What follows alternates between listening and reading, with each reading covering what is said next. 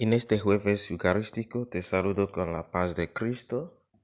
Entramos en la presencia del Señor dándole gracias. El texto de nuestra lectura orante de hoy es Lucas 7, 36 a 50. También vamos a orar y reflexionar junto con la primera lectura, primera carta de Timoteo 4, 12 a 16. Jesús invitado en la casa de un fariseo para comer, llamado Simón. La gente ya estaba escandalizado. Luego una mujer famosa llegó y se sentó a los pies de Jesús llorando grandemente y lavando los pies de Jesús con las lágrimas que derramaba y le secaba con sus pelos largos. Ese fue suficiente para que los fariseos quedaran todos escandalizados y le decían: si tú conocieras, si es un profeta, ibas a saber quién es esa mujer. Puedes mirar la respuesta de Jesús, su comparación con deudores, quien tendría que alegrarse más, el que se ha perdonado más, y declaró la mujer libre porque has recibido mucho perdón, por eso amaba mucho. Estaba llorando la mujer. Y mi pregunta hoy es: ¿por qué estás llorando tú? ¿Por qué lloras? Conozco personas que lloran porque no han logrado su meta, no han tenido trabajo, no han conseguido pareja, no ha pasado ese examen, no logró en esa entrevista y lloran. Pero nadie llora porque no se ha cumplido el plan de Dios, la voluntad de Dios en su vida. Nadie llora porque no se ha cumplido los mandamientos de Dios.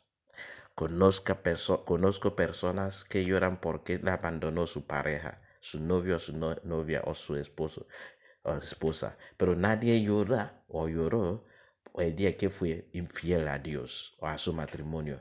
O nadie ni joven lloró el día que perdió su virginidad antes de matrimonio.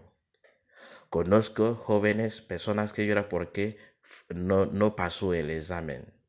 Pero nadie llora o lloró el día que robó o mintió. No llora. Lloramos en estos días porque mi hijo, mi hija no ha conseguido alcanzar la meta que yo pensaba de él o de ella.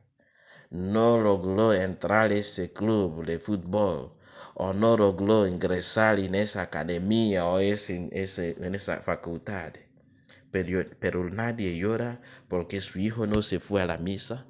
O nadie llora porque su hijo anda mal en el mundo con vicios. San Pablo hoy, hablando a su hijo Timoteo, le decía: cuídate de tus conversaciones, cuídate de la compañía que tú guardas, tu conducta. Trata de luchar y ser modelo en el amor, en la fe, en la pureza de vida. Dedícate tu tiempo en la proclamación de escrituras y todo eso. Vigila tu conducta, tu doctrina. Persevera en esta actitud positiva. No nos preocupamos más porque el perfil moral de todo el mundo está cayendo en la calle, en la casa, en la iglesia. Pero lloramos mucho porque el gobierno está mal, porque la economía está mal, porque no hay inflación, porque no hay trabajo. Sí, ese nos preocupa. Pero no nos preocupa que la moralidad ya está en el suelo. Está todo en el suelo. ¿Por qué lloras? Has llorado porque no por las tantas personas que tú has confundido o escandalizado por tu conducta, por tus palabras. Las personas que han engañado o escandalizado por la grosería que sale de tu boca. Pero lloramos muchas veces porque no hay comida, porque no hay dinero. Lloramos porque alguien dejó de querernos o dejó de amarnos. Pero no lloramos el día que dejamos de querer a Dios o de amar a Dios, el día que dejamos de orar.